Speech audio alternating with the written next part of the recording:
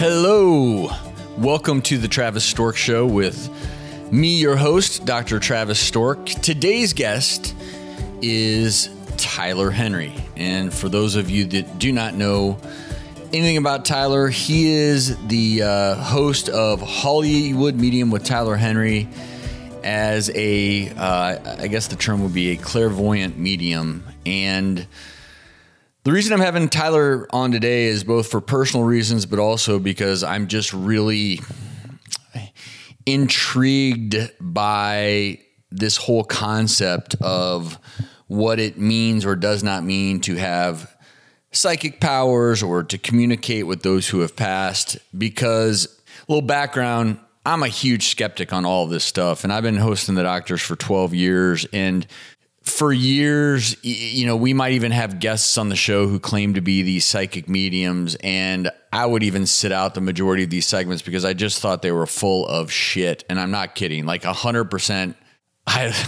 Some of these people, I was like, are you kidding me? So bad, some of them. But then I met Tyler a few years ago, and what I loved about Tyler is he was genuine, open, and honest, and did not pretend to be omniscient, did not pretend to be anything he wasn't, just explain kind of what the process is for him when he's doing a reading, and then something else happened. So I was very impressed by the way he carried himself because it was very different than other experiences I've had. So I understand why everyone's incredibly skeptical of this industry and should be. And I think it can get actually really dangerous when someone starts spouting out things to vulnerable individuals and there's no basis in doing so. But I think what Tyler, where he separates himself, is he truly tries to give hope and positivity, and however he does it, and he tries to describe it, but this kind of stuff isn't describable. But I've forced myself to keep an open mind after meeting him. And last fall, the producers came up and said, "Hey, Travis, would you ever be up for Tyler doing a reading?" Thinking I would say, hell no. You know, I don't believe in that. But instead I said, yes, let's give it a whirl. I respect Tyler. I want to see what this is all about. So September 20th, 2019, met with Tyler in my office for about an hour. And in that hour, he blew my mind. And it's not like Tyler knew every last little thing about me or those whom I've loved who have passed or whatnot, but he knew things about me and my life that no one would ever know, and things that you could never search on Google, or even you could probably call my best friend who I've known since elementary school and wouldn't know that. So he shared things about my uncle who had recently passed and things about my family that no one would know.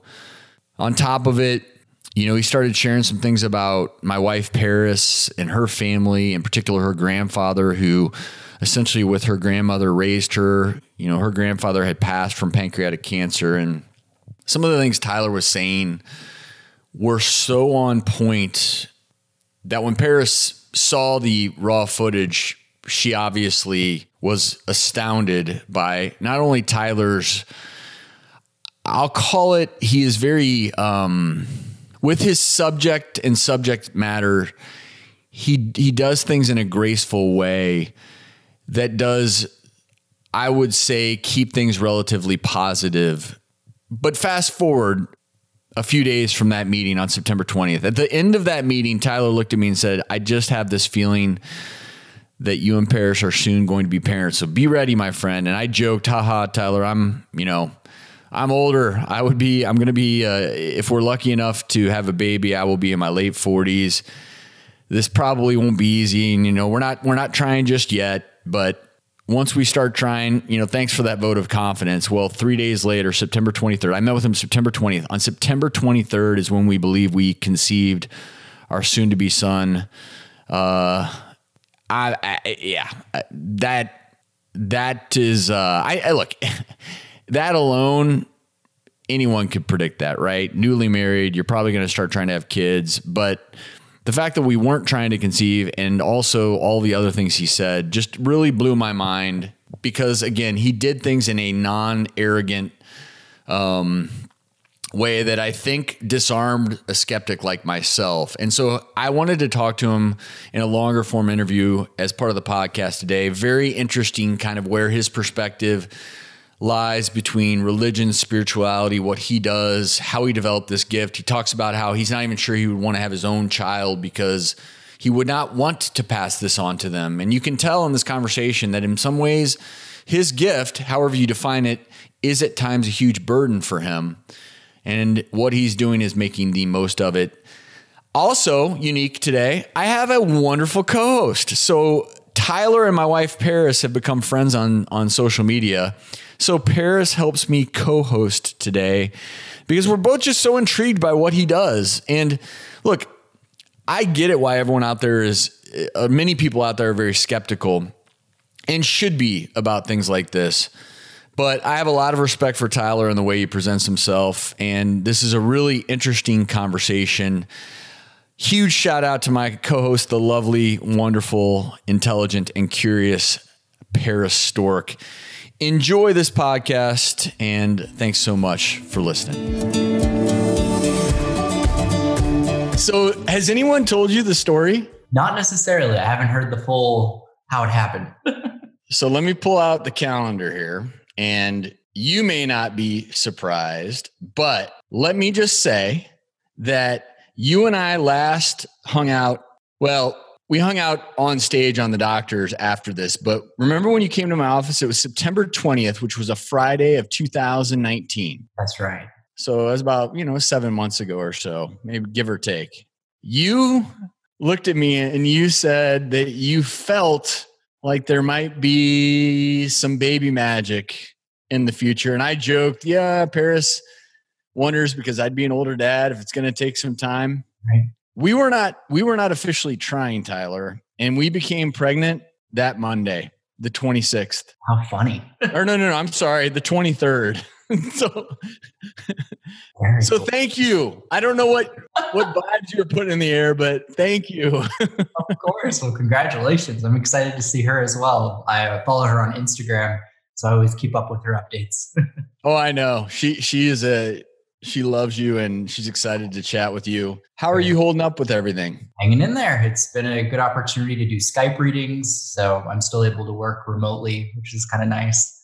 I go a little stir crazy if I can't do readings, so it's been a good opportunity to catch up. Let me ask you, because one of the themes, various parts of the country, people are engaging in different social distancing rules. There's isolation. Some people are in more of a lockdown scenario, but I think we've all come to realize that you can do a lot over Skype or Zoom or FaceTime or just the good old fashioned cell phone. I can't believe I'm calling a cell phone old fashioned, but I'm curious how that affects what you do, because, being with someone versus doing a reading over Wi-Fi, is it harder? Is it different? In what way? I tend to find it's actually easier. And even before all this happened, I would regularly do readings through email, through the telephone. And I actually kind of found it to be a preferred way of doing readings. And that was because it kind of cuts out any bias that could be had. When people are sitting in front of you, they react. They often will have facial expressions. And so for me, it's better to just kind of have that extra layer of not being able to see the person, not being able to really hear the person as much as you might when you're in person. So then it allows me to kind of get in everything that I'm feeling and seeing without as much reaction or bias. So I actually prefer it. So does that mean then that the physical energy in a room is not as important to you as the expressions or reacting to someone, whatever it is that you are feeling when you're doing a reading? Yeah. It does not require being physically close to someone. Exactly. It transcends space. I believe it even transcends time to some extent. I think it's really just more about the intention behind it. And I think for what I do in most spiritual practices, intention is really kind of the foundation of how it works and kind of what it's all about. So that can thankfully be done from a distance. Well, I know Paris is excited to talk with you a little bit about that word you use, which is spiritual. But I'm curious for you, Tyler Henry, the man, not Tyler Henry, the Hollywood medium. So when you have a little more time, and let's just say it's a scenario where you're stuck at home when you're supposed to be out on tour, I'm curious. We know you have I know you have a gift, but how does your mind work? And I'm not talking about when you're talking to anyone else, but after we finish this podcast, and let's just say that this evening is just you alone in your thoughts. Because I know sometimes my mind races, sometimes does your mind, when you're not able to maybe work as much as you normally would, does your mind go to unique places because you are who you are? I would say there is like an added layer of anxiety that can happen if I don't blow off that steam, so to speak. I learned really early on that as long as I do readings semi-regularly, I usually am able to sleep really well at night. But after about 2 weeks or so, I find if I'm not able to do a reading, I start having things come through in dreams. And it often is the first thing I'll think about when I wake up in the morning and the last thing on my mind when I go to sleep. So as long as I'm able to kind of blow off that steam is kind of the only way I could describe it. I am able to maintain some normalcy.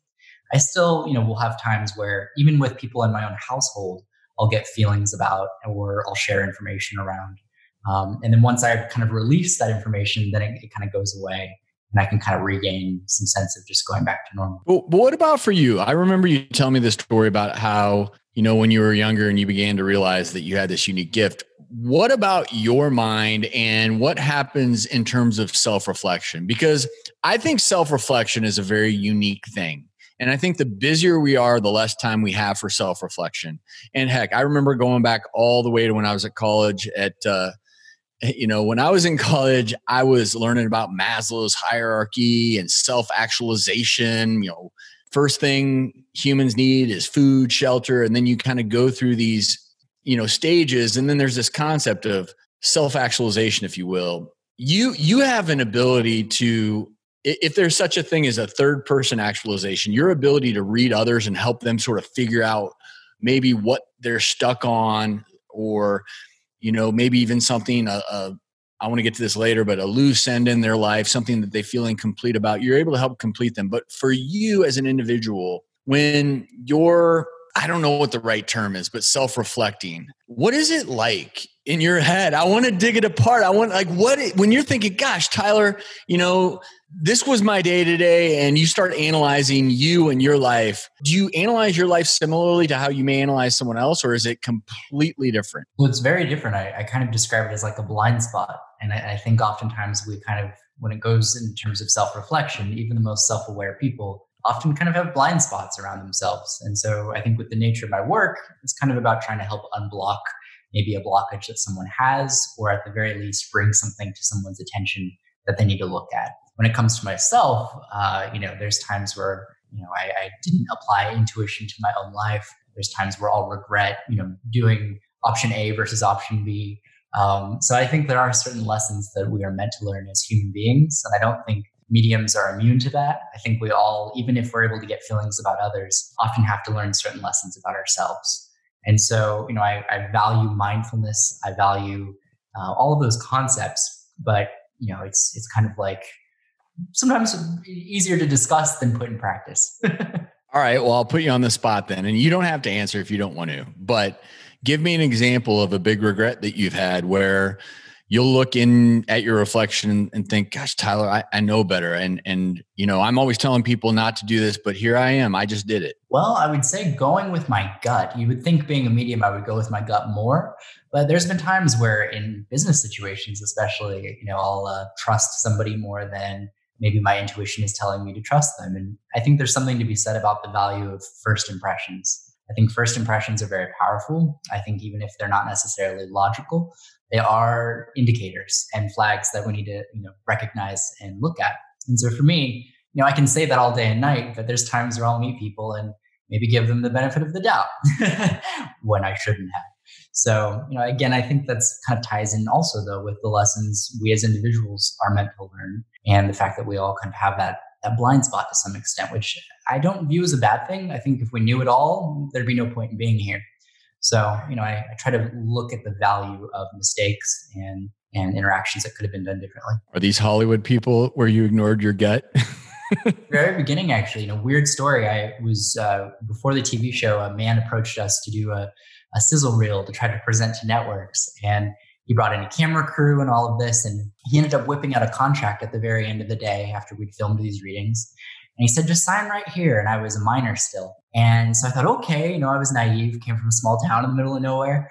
And so I grabbed the pen and I put it to the page, and the pen's ink ran out and I wasn't able to sign it. So I was like, well, hold on. I don't know. I got to go find another pen. Well, we never found another pen. And I said, oh, I'll do it another day. And then sure enough, we ended up finding out that contract was just riddled with all these horrible clauses that would have kept me stuck and unable to do what I could do now. So I came this close to signing my life away, basically, to someone who, thank God, the ink and the pen ran out. But that's kind of an example. I think that's why I married an attorney, because I used to be naive. I much like you, I used to think that, people present themselves and they'll say, oh, this is such a great opportunity for you, Tyler, or Travis. This is such a wonderful thing. And, there's that little bit of you that questions it. But then in the back of your mind, no one would possibly be that evil to try. So Paris is hilarious because she, of course, will go through any contract with a fine comb or just try to find every little thing. But I'm with you in terms of that. That's where I think listening to your gut and something you taught me, because you said when you knew that you had this unique gift, we all have this gift of intuition to some extent. And it is our gut. It's our conscience. It's all of these things. Sometimes it's our anxiety. I often say that when I'm feeling anxious, there's always a reason. There's always a reason. And then it may take me 2, 3, 4 weeks to figure out what that anxiety is. But I try to listen. And I think knowing that you've not listened to your gut all the time makes us all feel better, including myself. I've made many of those mistakes. But I want to ask you talk about first impressions. One of the reasons I think you and I get along well is because I just like you. And I could care less that you're a Hollywood medium. And I think if, we were just hanging out, having coffee somewhere, you wouldn't care that I'm a doctor who happens to be on TV either. Talk a little bit about, I don't know how I'm first impressions are big in life. They are. And talk a little bit about how, well, this is a 2-part question. Number one, I've always been impressed by how you carry yourself, because I can tell that you have not sacrificed who you are at all to do what you do. So you have not listened to those people, even though you may have signed that contract, you didn't.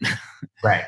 So how do you stay true to yourself? And then also this importance of first impressions when you're meeting people, whether it be for a reading or quite frankly, anything in your life. I think there's something to be said about, knowing your purpose. And everybody's looking for purpose. Everyone is looking for life purpose, interpersonal purpose. I think for me, I found this to be true, that our interests are indications of our calling. And so I know it's a little heady, but I really think our interests inform our calling. And when we're able to be in alignment with what we know we're here to do and what we feel compelled to do, then I think it's very easy to kind of not be drawn off course.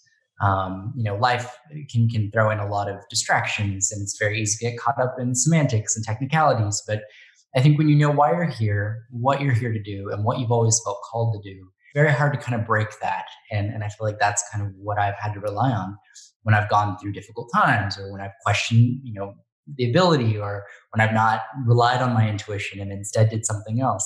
I always go back to that of knowing the importance of knowing my calling and staying in alignment with it. And, not everybody's calling is obviously being a medium or being a doctor. I think our calling is often in many, many different forms, different manifestations, being a family person, waking up every day and doing a certain role. All those things tie into our purpose. And I think just as long as you're aware of that, there's kind of an arsenal of support that we have that makes it harder for people to take away from that or to distract us. That's a good reminder. And I'm glad that you bring that up, because again, you don't need to have some special intuition to know that your purpose is what defines you. And it's so easy to forget. It's so easy to lose sight of it. A purpose-driven life is essential for happiness.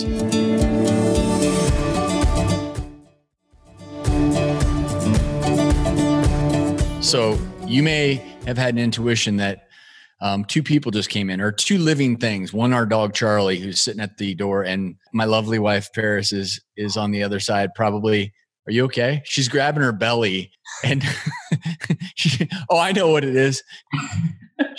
She sat down and honey, come over here. Tyler's excited to talk to you. No, you're going to sit here. I'm going to sit right next to you. So we've been here, grab this. Hi. Hello, how are you, Ferris? Good. How are you doing? Oh, good. Congratulations. Oh, thank you. You called it. Oh, I feel like you kind of willed this into existence, actually, because it happened, what, I told 3 him it was days 3 later? days after. Yeah, it's crazy. Because I saw the full reading and I was like, no, I don't think there's a kid in our future anytime soon. And then, well, there it was. There it is. There it is. It is. Yeah, it's very officially present. happening. Very present. Oh. Sorry. Hey, Charlie, we're not going to completely ignore you. I promise. The dog's over there crying. Do you have a dog? A little Maltipoo, and she runs the house. So I understand. I love Maltipoos. They're so precious. How big? Oh, she's probably not that big, but she has a personality that's like that big. So. Oh, that's perfect. We were kind of hoping for 40 pounds and under, but actually this was before we met. I wanted to adopt a 40-pound dog. And so I went to the pound and they showed me this dog that they purported to be her mother, which obviously where's dad, which I didn't think of at the time. And they told me there's no way she's going to get bigger than her mom, who's right here, who's small. She is now 85 pounds. She's a horse. So that didn't really pan out. Well, the good news is we don't have to take. So we're having a boy, Tyler, and the plan is to name him Grayson, just the name that we both fell in love with. But we're not going to have to take Grayson to what's it called where they go ride horses? Because he can just ride our dog. There you go. Hey, real quick background for you. So we were just talking about life in general. Tyler was just talking about the importance of a purpose-driven life, and he was talking about how he's doing a lot of readings through Skype, and that he can do that. That's so crazy! Oh my gosh, how does that work? You take this interview over. I'm just here hanging out. I don't. He also talked about how he enjoys following you on Instagram. So. I love following you too. Oh, shucks. Well, thank you. Did you just move into a new home? I had recently, yes, about 6 months ago now. So yeah. Is that it? It is. Yeah, this is my. It looks very pretty. I like all the plants. Oh, thanks. I just set it up just for you. It's very feng shui. I dig it. Are you all moved in? Pretty much. This whole situation obviously kind of put everything on hold. So I'm just kind of, I guess, getting familiar with the house and spent a lot of time in it. So no kidding. We're dealing with the same thing too. It's obviously not ideal moving time with COVID at all. For sure, but it'll pass. It'll pass, and we're blessed to have homes. Absolutely. So you also missed the part where Tyler almost signed his first Hollywood contract from some shyster guy who was like, "Hey, sign here. It's no big deal." And he said that when he put the pen to paper, it ran out of ink, so he was able to save his career. Sign. I was like, yes. How old were you? I was like 17. I was a minor. And so I don't even know if it was legally binding, but I didn't even find out. Yeah, you might have been able to get out of it, but it's definitely better to just not sign that on the front end. Unfortunately, many people get taken advantage of. Tyler, you've never had a good time until you watch your wife going through a contract. It is scintillating fun. Oh, man, those nice 36 pagers. It's just as fun for me. Yeah. If that makes you feel better.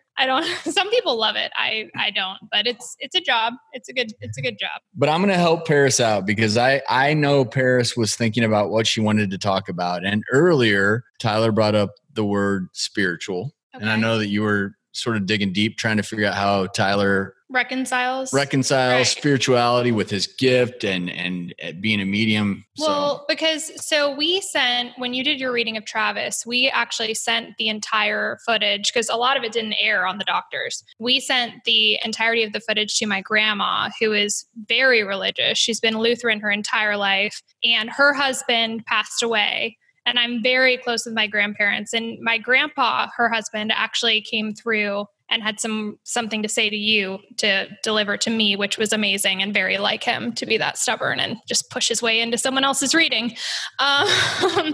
But she's very religious. So I wasn't sure how she was going to take it, but she was actually very moved by it and fully believes that you're just an incredibly gifted person.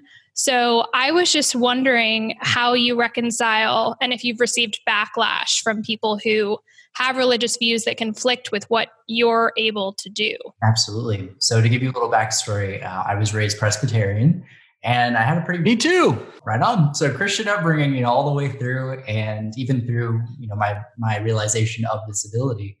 And, after the show came out, season 1, I started getting death threats from people. My address was online. And so people were able to send horrible, nasty letters and things. And typically they came from a place of people being religiously against mediums. I don't feel like what I do is in conflict with a higher purpose. I don't feel like it's in conflict with what I call a higher power. If anything, I kind of feel that spirituality is our relationship with that greater force, but it can take on many different forms, many different kinds of manifestations. I liken religion to almost that of like a language, in the sense that, depending on where you're born in this world, you might be more likely to speak Farsi or English or Spanish, in the same way that depending on where you're born, you're more likely to maybe be a certain type of Christian or believe in a Muslim faith or be Jewish or whatever. So I think all of these are kind of modalities. All of these beliefs are modalities of ways that we can connect to a higher source, a higher sense of self, a relationship with that higher sense of self. But if anything, to me, religion is a lot more cultural than it often even is really representative of the true essence of spirituality. But I think it all has value implicitly, for sure. Were your parents, how did they feel about your gift, having been Presbyterian? My mom was the first person to know about my ability, because I woke up one night literally and just knew my grandmother was going to die. And that is so crazy. It felt like a memory that hadn't happened yet. And I had this weird kind of partial recollection of something that had not occurred. And so I got out of bed and I went into the room where my mom was and was trying to explain this to her. The phone actually rang, and my mom picked it up, and it was the news that my grandmother had just died. So it was really from there kind of the catalyst of events. But I didn't tell my dad about this until I was 16. And it took me 6 years to really, kind of get the strength to come out of the psychic closet to tell him. And, that was tough. Well, I'm curious now, you're an adult officially, and you're known throughout the world as a medium. I'm curious how now, even going back, let's just say to friends and family that knew you when you were younger, how do they treat you? And getting back to, you were brought up Presbyterian faith. How is that relationship with religion, with let's say your friends back before they knew you were a medium? Do you stay in touch with some childhood friends and relatives, et cetera? It's really interesting. I had a very small family kind of in the first place. I'm an only child, and both my parents are really just very tight knit. So I didn't have a lot of extended family that I spent much time with. And as far as childhood friends go, I actually do not speak to any childhood friends that I once had. And it's not out of resentment. It's just, if anything, people grow and change and evolve. But, there were many difficult times throughout middle school, especially, where, kids were cruel. Kids would beat me up. And there was one instance where I was washing my hands in a restroom at school, and I heard these boys come into the bathroom. It was one of the worst bullies that I had dealt with. And they locked the door, because for some reason you could lock the door at a school bathroom, which to me is ridiculous. But he locked it, and I knew I was about probably to get beat up. And I turned around and I looked at him, and these words just left my mouth. I said, "Your aunt knows that you were crying with your dad last night, and you need to leave me alone." And he looked at his friends, and they looked at him, and he just got all teary-eyed and ran out of the bathroom, unlocked the door. And it ends up that his aunt had tragically died in a car accident the night before in a different state. And he received the news with his dad the night before. And to this day, that bully is actually spoken to me. He's one person I have stayed in touch with.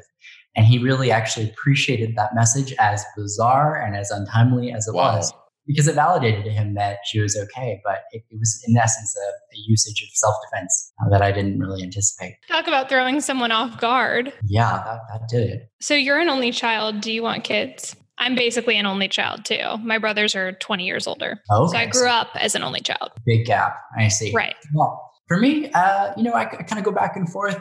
I keep trying to get pregnant and it's just not sticking. But,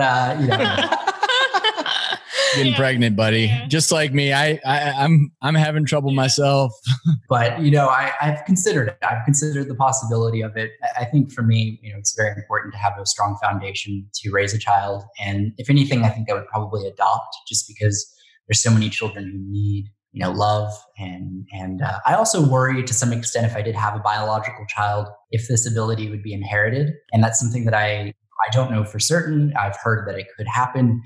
I really wouldn't want to impose that on a child, because it requires an immense amount of mental fortitude to be able to cope and to be able to deal with what this ability entails. So do you have, let me ask you this, because it just struck me that most people, when they have problems, they'll go talk to a counselor, they'll go talk to a psychologist, a psychiatrist, or they may talk to a best friend who's had similar circumstances. Who do you go to if you're dealing with a problem? And I don't mean to put the weight of the world on you, or does everyone look to you to solve their problems and they forget that you're just like the rest of us, and it's not like you have every single day a great day, and you need people to talk to as well? Totally. I mean, I'm very lucky to have a therapist, and that's kind of a great way, a great outlet. I think everybody, if they can, should be in therapy. I mean, it's a great way to just have an objective sounding board to be able to talk to that's not your mother, father, friend. But with that said, in the early days, finding the right therapist was really tricky, because I would oftentimes leave that experience with one of two things. Either with the nature of my job, they kind of poured their heart out about some of their loss, and so it kind of turned the tables. Or I've noticed, and you may be able to relate, they kind of equated with what I do with interacting with celebrities. And there's that element of like, oh, well, Ellen, and you've read Jennifer Aniston, and they don't really, it became very dehumanizing, where I kind of almost felt nervous to spill my guts, to share these things, because I knew that the person sitting across from me kind of only viewed me as this kind person of who interacts with celebrities. Yeah, and it he just gets that as well. Were you paying them? I was. I mean, that is, I don't want to get into it, like, but I mean, therapy. Professionalism thrown out the window. No, that's very unfortunate. A profession that's supposed to be a safe space. But Travis, I imagine you've dealt with some of this too. We just moved into a new house probably 2 weeks ago, and our neighbor, very innocently, and you were a little pouty about it. It's fine. And so she said, Are you that guy from The Bachelor? Just that was the first thing she said to him. And he said, yeah, and then he just kind of ran inside. But I could tell he was a little bummed out, because that's not, and I'm sure you get that all the time, like, oh my gosh, you're that medium. And it's dehumanizing. I mean, I've never experienced anything like that. For me now, it's just people randomly touch my belly inappropriately. But, gosh darn it, he's Tyler and I'm Travis. He's more than a medium. I'm more than a TV doctor, and I'm more than that guy who went on The Bachelor a long time ago. I get frustrated on your behalf. So I will say something that I do think people often forget, and it's why Paris totally disagrees with me here, but I actually do have some empathy for celebrities in terms of their ability to, everyone thinks celebrities have a perfect life and that everyone wants to be a celebrity. If you talk to any kid nowadays, their number one goal is to be famous and be a YouTube star or some sort of, and when I was growing up, everyone wanted to be on TV. Everyone aspired to that, just assuming that if you're in Hollywood, you're happy and that you never have any problems. And what's hard for me is when I first went out to LA, it was over 12 years ago. I remember meeting people who had just exited some big TV show, and they're like, yeah, they ended it right before they would pay us much money. And they're like, yeah, but everyone expects me to have my life perfectly put together. But for you, to cover the tab and stuff, there's a lot of weird implications that come with being on TV. It's like, oh, you must be really, really rich. And you must know everything, and you must know, and everyone. But as a Hollywood medium, I'm just telling you, Tyler, you're in a league of your own. There are a lot of movie actors out there. There are a lot of famous sports celebrities. I have to tell you, there are even a lot of doctors on TV. And yet there aren't many mediums who do what you do in a way that you do it as recognizable as you. And as authentic. So that's got to be hard sometimes. Well, it is interesting, like, going out in public. I love being able to interact with people who recognize me from the show. And what I've learned through this is, that people may recognize me, and that's one thing, but it's more about what I do that they recognize even. And as weird as that sounds, people will come up to me and say, my father just died. And then they'll burst into tears crying and talk about their father's passing and how much they loved him and how much they miss him. And so I've learned to be a listener and to not ever shut that down. I feel like it's a privilege to be in my position, but I've also learned that, with the unique nature of my job, it's so much more than just me. It's so much more than just, oh, that guy on TV.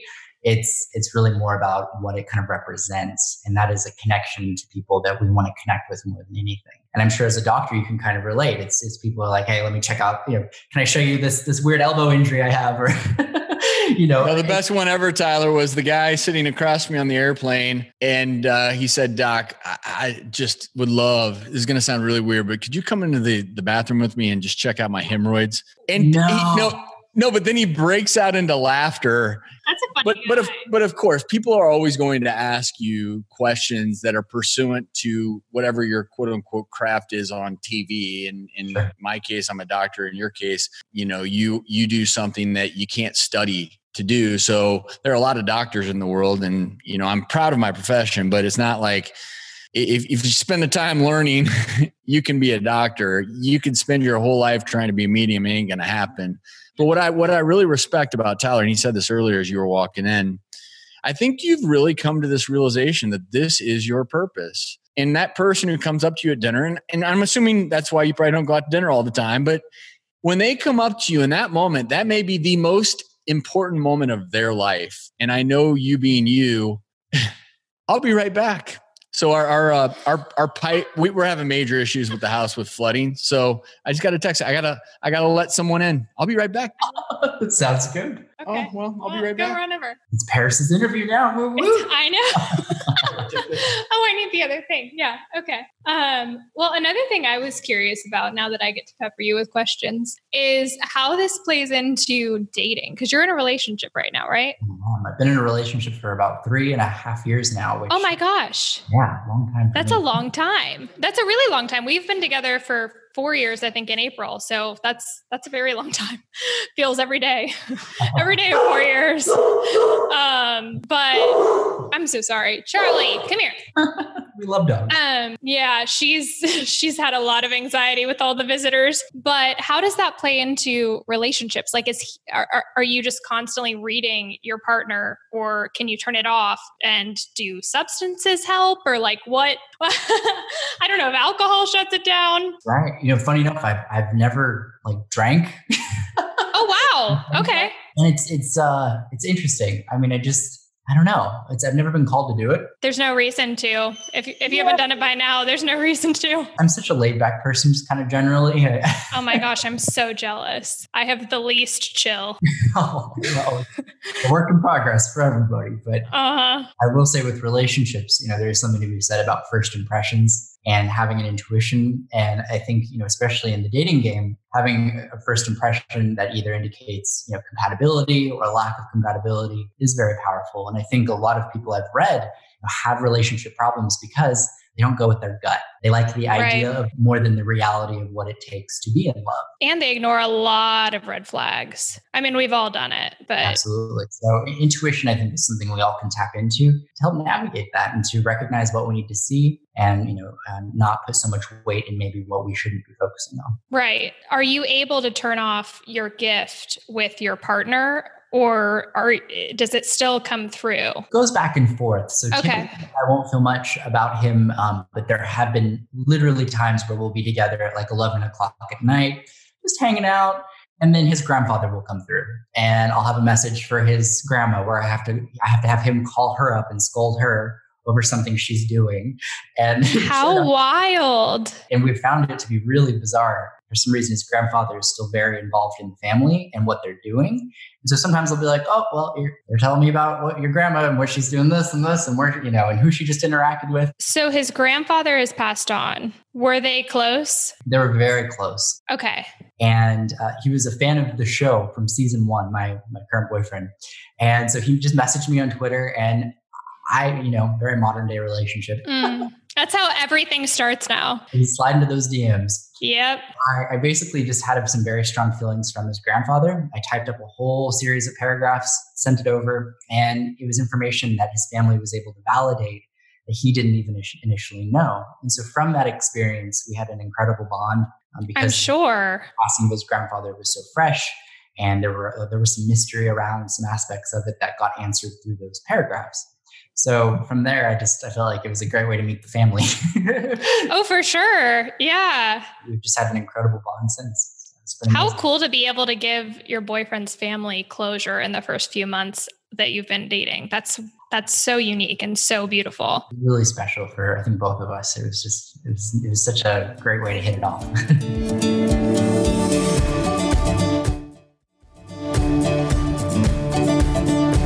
Do you find that the people who come through, is there a connection between how close the deceased party is to the person you're reading? Or is it just sometimes kind of totally random? It can be totally random. I've had times where someone will sit down with me and they just want to connect with their grandmother, and then their husband, who they killed with the lime jello, he'll come through. And I'm not even kidding. Like, there's been times I even had a client who I suspect might have murdered her husband. Well, he came through, and oh my gosh, there's no control on my end as far as who communicates. So if you have secrets, going to a medium isn't always the best thing. Particularly not when it's televised. Right. Yeah, not private. Yeah. Well, that's very cool, because I found that I was wondering that because in Travis's reading, the people who came through for him were, interestingly enough, and they weren't necessarily immediate family only. It was the people that he was closest to. And then for me, it was the person that I was closest to, which is really, I guess it works differently every time. But I just thought that was so cool. I think there's a lot of factors that play into why people come through and others don't. And I think part of it may even be their ability to communicate. So some people in life are better communicators. They're more articulate, more cognizant and capable. I think the same applies to people on the other side. I think our consciousness, some, depending on where they're at in that process, are more able or more viable communicators than maybe other people who might be processing their lives or going through something else. You know, I think there's probably a lot that goes on as far as what we have to process when we die. Does it bring you comfort that people can still come through after they die when looking at your own mortality? Or does it kind of scare you? I mean, I find it comforting, but I'm in no rush to get there. And so yeah, I've had a number of really close calls, unfortunately, in my own life. I'm so sorry. Oh, it's all good. Just medical instances, and had a brain cyst and a whole bunch of other things. Oh my gosh, you're so young. Yeah, I had brain surgery in 2014 and almost died from that. And there was a lot there. And at that time, I remember that was kind of one of the most non-spiritual experiences I've ever had. I didn't pray before I even went into surgery, which still blows my mind. I was just so focused on staying alive and kind of going through the motions. Absolutely. I think you're also in shock when you're having to face the probability of dying and mortality. So for me, it's allowed me to appreciate every day more and to be mindful and see the value in every experience. I think everyone's kind of confronting that right now with COVID as well. Absolutely. It's a very weird, very scary time. It is. And no one is immune, to that possibility. So no, I mean, I think the scariest part is just the randomness of it all too. I mean, you'll see perfectly healthy people just being taken down by this thing. It's just crazy. Totally. It's created a whole collective anxiety. But I hope from this experience, people that are more mindful and more appreciative, and hopefully through this, we'll be able to prevent future situations from being handled as poorly.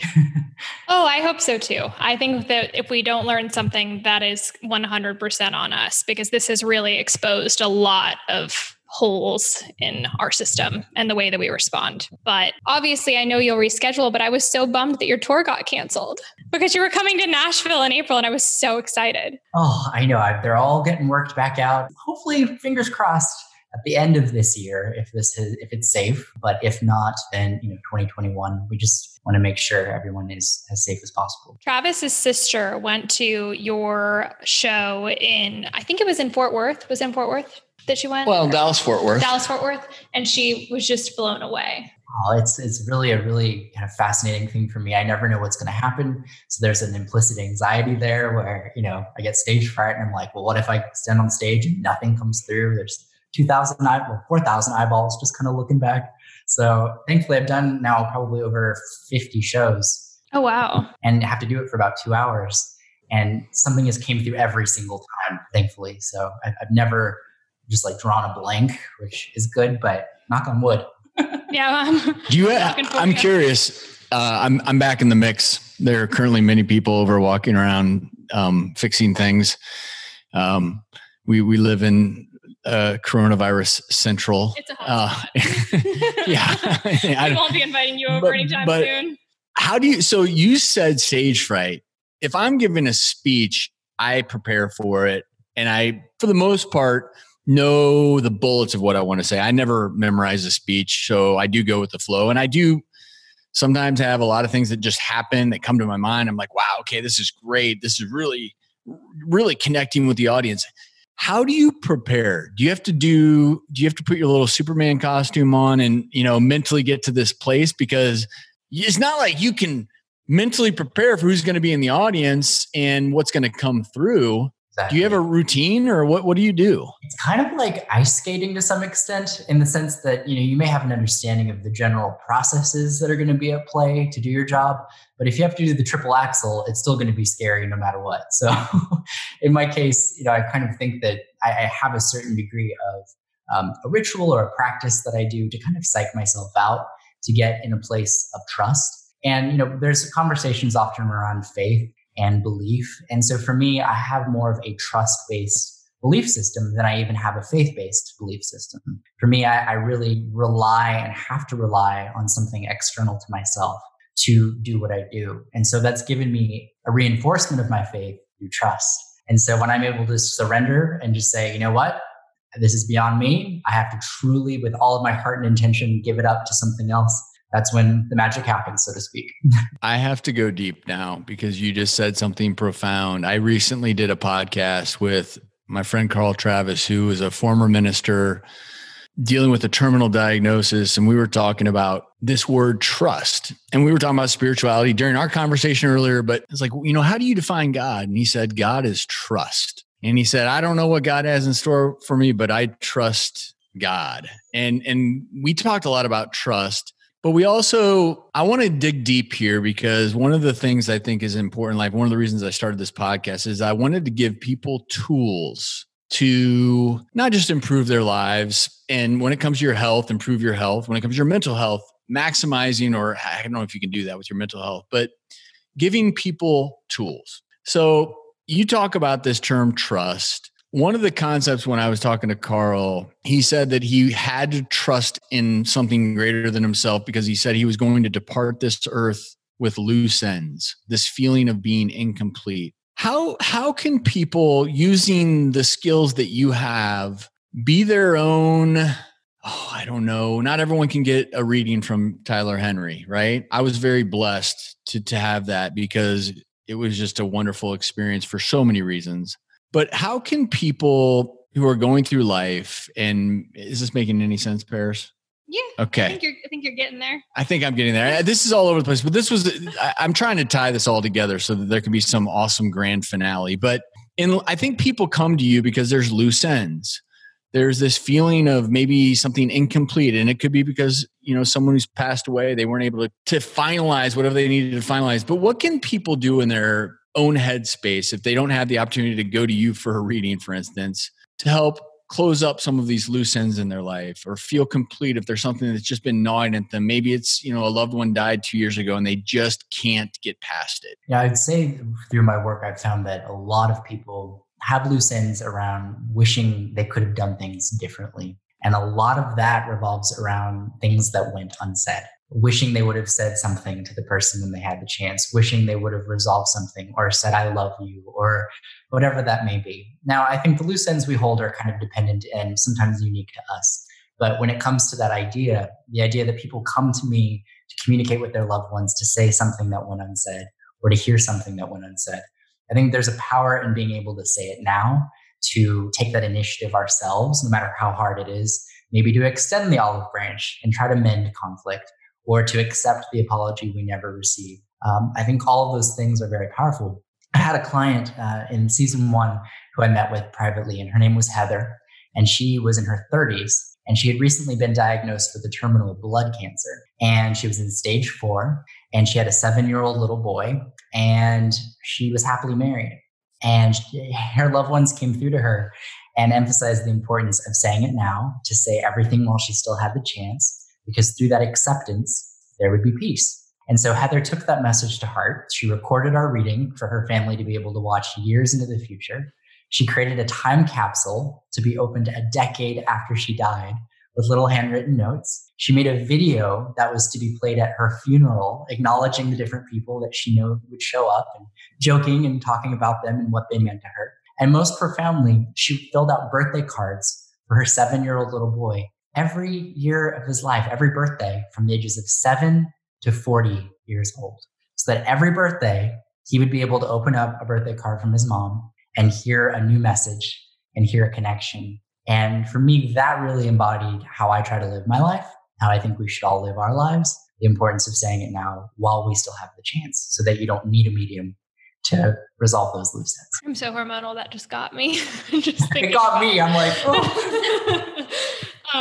That's beautiful. How do you, if you do it all, how do you turn off emotion in times like that? Like, how do you stay stable for the person who's going through everything? I think there's some healthy degree of detachment that I think anyone, be it a healthcare worker, therapist, a medium, anyone in a kind like of a doctor. Yeah, you have to kind of maintain some sense of professional distance in order to be able to effectively do your job. And there's times where I want to just cry along with those people that are crying in front of me. But I've also learned that crying is a release, and it's sometimes a necessary release. And if I join them, then I'm not going to be able to effectively deliver that next message that they then need to hear. So it's really for the betterment of everybody. Yeah, compartmentalization is an important trait when it comes to emotions. And I think a lot of people may think it means that you don't have emotions. For instance, I know in the hospital, if you're having to pronounce a death, it's traumatic. But you know, I don't know about you, but I won't necessarily embrace those emotions until I get home from work because it's too much in the moment. But I love it also brings it back to you and away from their right. pain. It's not about, you know, it's if you're the professional, again, whether you're a medium, doctor, or whatever you do, it's not about you, it's about the other individual. And you know, in this, I've made a steadfast attempt to make this podcast about other people, trying to get them to, you know, what I've learned today from you is you live a purpose-driven life, and that's how you're able to maintain positivity, optimism. You're not, you know, you like the rest of us have problems and tough days, great days. But I would be remiss, since you predicted this baby before we close this out. You are truly gifted, and you predicted this baby. Before we let you go, I mean, any vibes coming through from little Grayson in there? Well, you know, I might have to get back to you on that one. Just prepare, buy lots of blue fabric. And beyond that, not much. I think what Paris was hoping you might say is he promises to stop punching your belly. Gosh. And using my bladder. Last night, Tyler. She literally got punched the whole night. He's a kickboxer. I'm worried he's evil. Yeah, well, that's why I was hoping you would say something like, I see boxing gloves. I see a world welterweight champion boxer in there. There you go. He'll come out with biceps. Yeah, no, people always tell you how beautiful it is to feel the movements. And don't get me wrong, I feel very blessed with every time he moves, but he's using my bladder as a trampoline. It's just, I'm concerned he might be evil. We'll see. Hopefully he's just telling you he's excited to come out and join you in this world. But Tyler, we genuinely look forward to seeing you in person once all of the craziness ends, and you know, wherever that may be, whether you do make it here to Nashville at some point, we would love to see you. And we appreciate all that you do. And more than anything, just the fact that Paris and I adore you because you stay true to yourself and just never lose that. You authenticity, staying true to yourself. People will try to steal that from you. Every single year, your career continues. Don't ever give it up, because that's what makes you special. Thank you, Travis. I appreciate it. And I look forward to seeing you both not very soon, but soon. It'll happen. And it'll happen. Sometimes stay safe, and we're going to all get through this together. So you too. Stay safe and healthy. Thanks for the time, Tyler. Be well, buddy. Thank you, guys. Bye. I hope you enjoyed listening. Do not forget to subscribe and download, and tell your friends. I would love to build this community and continue to be all about authenticity, optimism, and hope. Looking forward to the next podcast. We'll see you soon. The Travis Stork Show podcast is for informational and entertainment purposes only and is not intended as a replacement or substitution for any professional, medical, financial, legal, or other advice, diagnosis, or treatment. This podcast does not constitute the practice of medicine or any other professional service. The use of any information provided during this podcast is at the listener's own risk. For medical or other advice appropriate to your specific situation, please consult a physician or other trained professional.